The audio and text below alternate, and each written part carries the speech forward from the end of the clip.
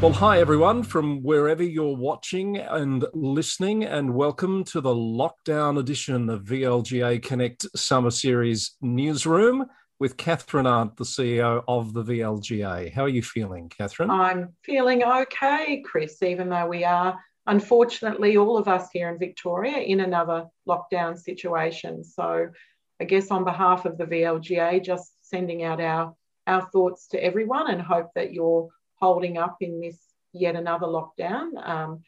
Remote learning for students, of course, has started again today. I know there are a few kids out there, I'm sure, feeling a little sad and discombobulated by that, as I think we adults are as well.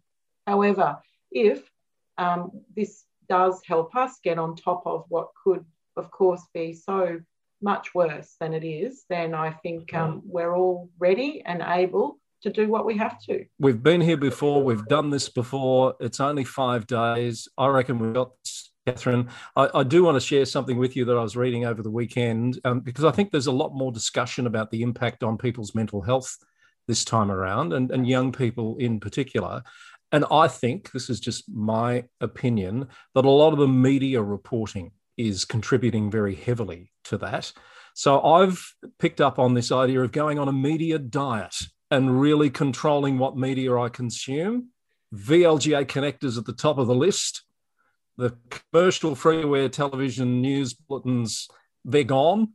I don't know what you're doing, Catherine, but that's part of my approach. Oh, I think that's a good approach, Chris, and I've noticed that as well. I think some of the interviews that I certainly saw on mainstream news on Friday night and also on Saturday were really not helping the situation and really just reinforcing what we already know to be the case and perhaps reinforcing it unnecessarily so. So what I would say to our viewers is, yes, absolutely keep VLGA Connect Newsroom and the governance update and, of course, all of our summer series programs right up there as must-see viewing, because hopefully we won't dwell on those stories that aren't particularly constructive. So, Catherine, the Heart Awards, I think, are planning an outdoor event on Friday. Of course, as we record this, we're actually exactly in the middle of the 5-day lockdown. I guess you don't know for certain, but at this stage it would proceed as you planned? Yes, look, that's a really good news update, I would think. We're going to make a call on that on Wednesday when we have a little bit more information. I think we should know what the government's intentions are. If we can't proceed with our outdoor event, we'll certainly convert that to a virtual event. And I think for those who've registered, it will be going ahead in some form or another, and we will confirm that on Wednesday, so stay tuned.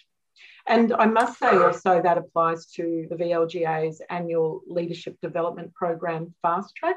At the moment, we have scheduled that to be a face-to-face event on the 5th of March. Of course, people do find a face-to-face event of great value. But that said, I mean, all of us have been experiencing some really positive things with virtual platforms over the last 12 months, and we also can easily convert that and the high calibre panellists and guests we have lined up to an online event. We won't be making a call on that for a few days yet. But again, stay tuned and we'll keep you updated. So, Catherine, let's have a look at some news items that have caught our eye this week, part of what we call the more newsy newsroom. I was pleased to see the announcement of the chair and deputy chair of the Regional Cities Victoria Group, and a good supporter of the VLGA and Greater Shepparton Council, and Mayor Kim O'Keefe is the new chair of that group. The deputy chair has gone to the Mayor of Greater Bendigo. Of course, one of the groups that advocate on behalf of groupings of councils around the state and really do a terrific job keeping their needs at the forefront. Congratulations to those two appointments, and we look forward to working with them around many of the tables that we find ourselves together. Probably worth pointing out that Regional Cities Victoria is a different group to Rural Councils Victoria. This has confused me in the past, but Regional Cities Victoria is the group of the 10 largest cities outside of Melbourne. So it's Ballarat, Bendigo, Geelong, Shepparton, Latrobe, Mildura, Wangaratta, Warrnambool and Wodonga. I think I've got them all. Then you've got the other RCV, which is what makes it confusing. That's the Rural Councils Victoria, who also really work really hard for those smaller councils. So we wish them well. Absolutely, we do. And rural and regional councils and cities have some really specific needs, and I'm sure those two groups will represent them. And you know, Chris, I'm not great with acronyms, let alone names at the best of times. So I do apologise if I get any of them confused today. The annual Community Satisfaction Survey has rolled around again, Catherine. This is the time of year when a select number of residents will get a call to participate in a survey about how their local council is performing. So the word is out that that's happening imminently, as we would say often on the governance update. Absolutely. It's happening as we speak. And of course, that's part of Local Government Victoria's performance reporting framework. There are a number of the 79 councils that, of course, participate in that. Other councils choose to engage their own consultant to conduct that satisfaction survey. But yes, for those of our viewers who may or may not be aware of it, keep an eye out. And if you have the opportunity to participate in a review of the performance of your council, please do so, because it's only through feedback, of course, that councils are able to improve on and fine-tune the services that they deliver to their communities. Another story that caught our eye this week, obviously, while we're in lockdown, there's been this massive increase in capacity for public testing for COVID-19. Not news so much for our purposes, but worth noting that a lot of councils are at the forefront there because they're providing venues to allow those great testing efforts to happen. Yes, and look, I mean, it's been consistent all through COVID. Local government councils have been really at the forefront of delivering a lot of services, and those that are specifically in response to COVID. So this is another example of that, and our hats do go off to those councils who are offering up their facilities to enable that increase in testing to occur, which of course we understand is essential if we're to get on top of this most recent outbreak. And also, I was really pleased to note that the first import or arrival of vaccines are now in Australia. I think that seems to have happened quite quickly and perhaps may well be in response to this latest outbreak in Victoria. Really interested to see when that will, I guess, land in those pharmacies and other providers who have, I believe, expressed an interest or through an expression of interest process to deliver the vaccine to community once it's ready to go. And perhaps one final story to comment on before a couple of classified notices, Catherine.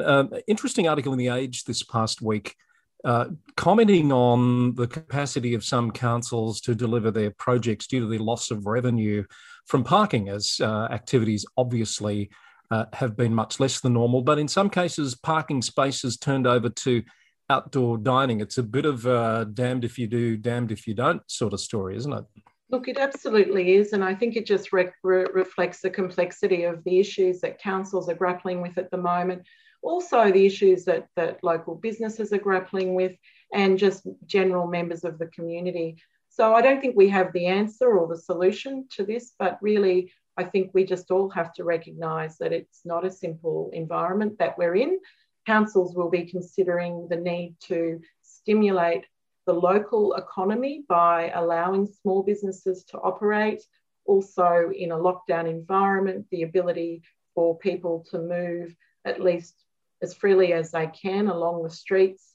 I mean, vehicle traffic is significantly reduced in periods of lockdown, but I think it's not one that we're going to solve today on Newsroom, Chris. That's absolutely right. But good comments just the same, Catherine. Also, as a note, we did note this on the governance update as well. Long-term CEO of Hume City Council, Dominic Isola, resigned in the last week after 13 years in the role. So we wish Dominic very well with whatever is coming next for him, and look out for that one to be added to the list of current CEO vacancies across the state. Yes, there's a few at the moment. Did I see 8? Or was that a Correct. figure? So there are a few at the moment. Some other things quickly before we wrap up. I think we've mentioned Heart Awards, but the Fast Track program, which I also briefly touched on, we're still taking registrations for that. So whether it is face-to-face or via virtual means, there's a great lineup of panellists on that, talking all things about community engagement, what happens in the first 290 days of a new council term, code of conduct and conflict resolution matters, because of course a lot of councillors or councils are now considering their code of conduct, and I think you may have touched on that in the governance update. There are a few councils who haven't actually achieved the 2/3 sign-off majority that they require, and that will have implications for the councillor group, because that is such an important guide for the council at the beginning of their term to guide and support the expected levels of conduct and behaviour that they want for their councillor group. So it's really important that they do reach some sort of consensus and move forward from that point. We also have, of course, our councillor code of conduct training that we're rolling out, and also councillor induction training. So we're doing that with a number of councils throughout Victoria. Terrific. And that's probably all we have time for this week, other than that I did read somewhere, Catherine, that you've got a new model for your induction training, looking at the elements of working with the media and social media. That sounds exciting. It is exciting, and we've engaged John Burgess from a PR company. Some of our viewers might remember John. He was on our social media panel, actually as part of our YCCC program, Your Community Country Council program. And I'm just trying to think of the name of his company, Little Rocket. Actually, that's it. I've got it.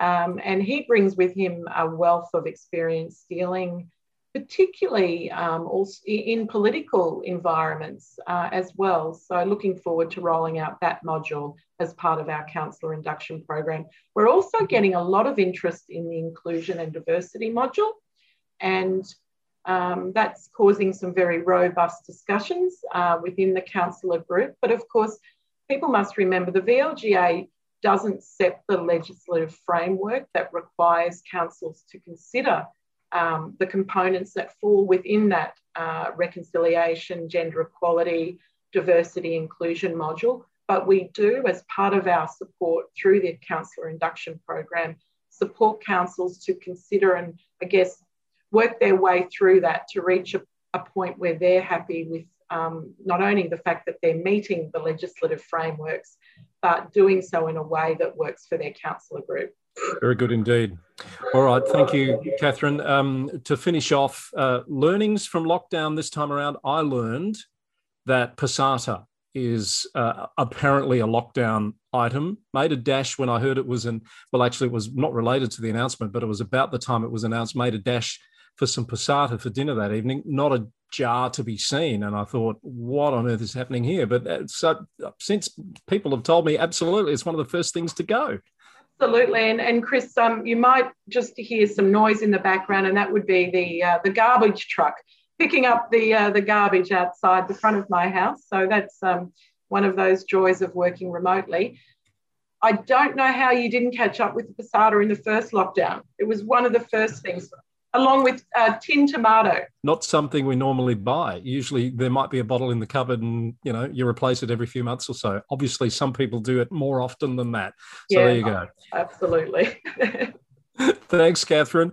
Good to talk as always, and we'll see you again next week for the newsroom. And coming up this week, you'll be joining me for a very special interview on representative democracy. So stay tuned for that. Looking forward to that, Chris. Take care, and we'll talk soon. Bye for now. See you again soon on VLGA Connect Summer Series.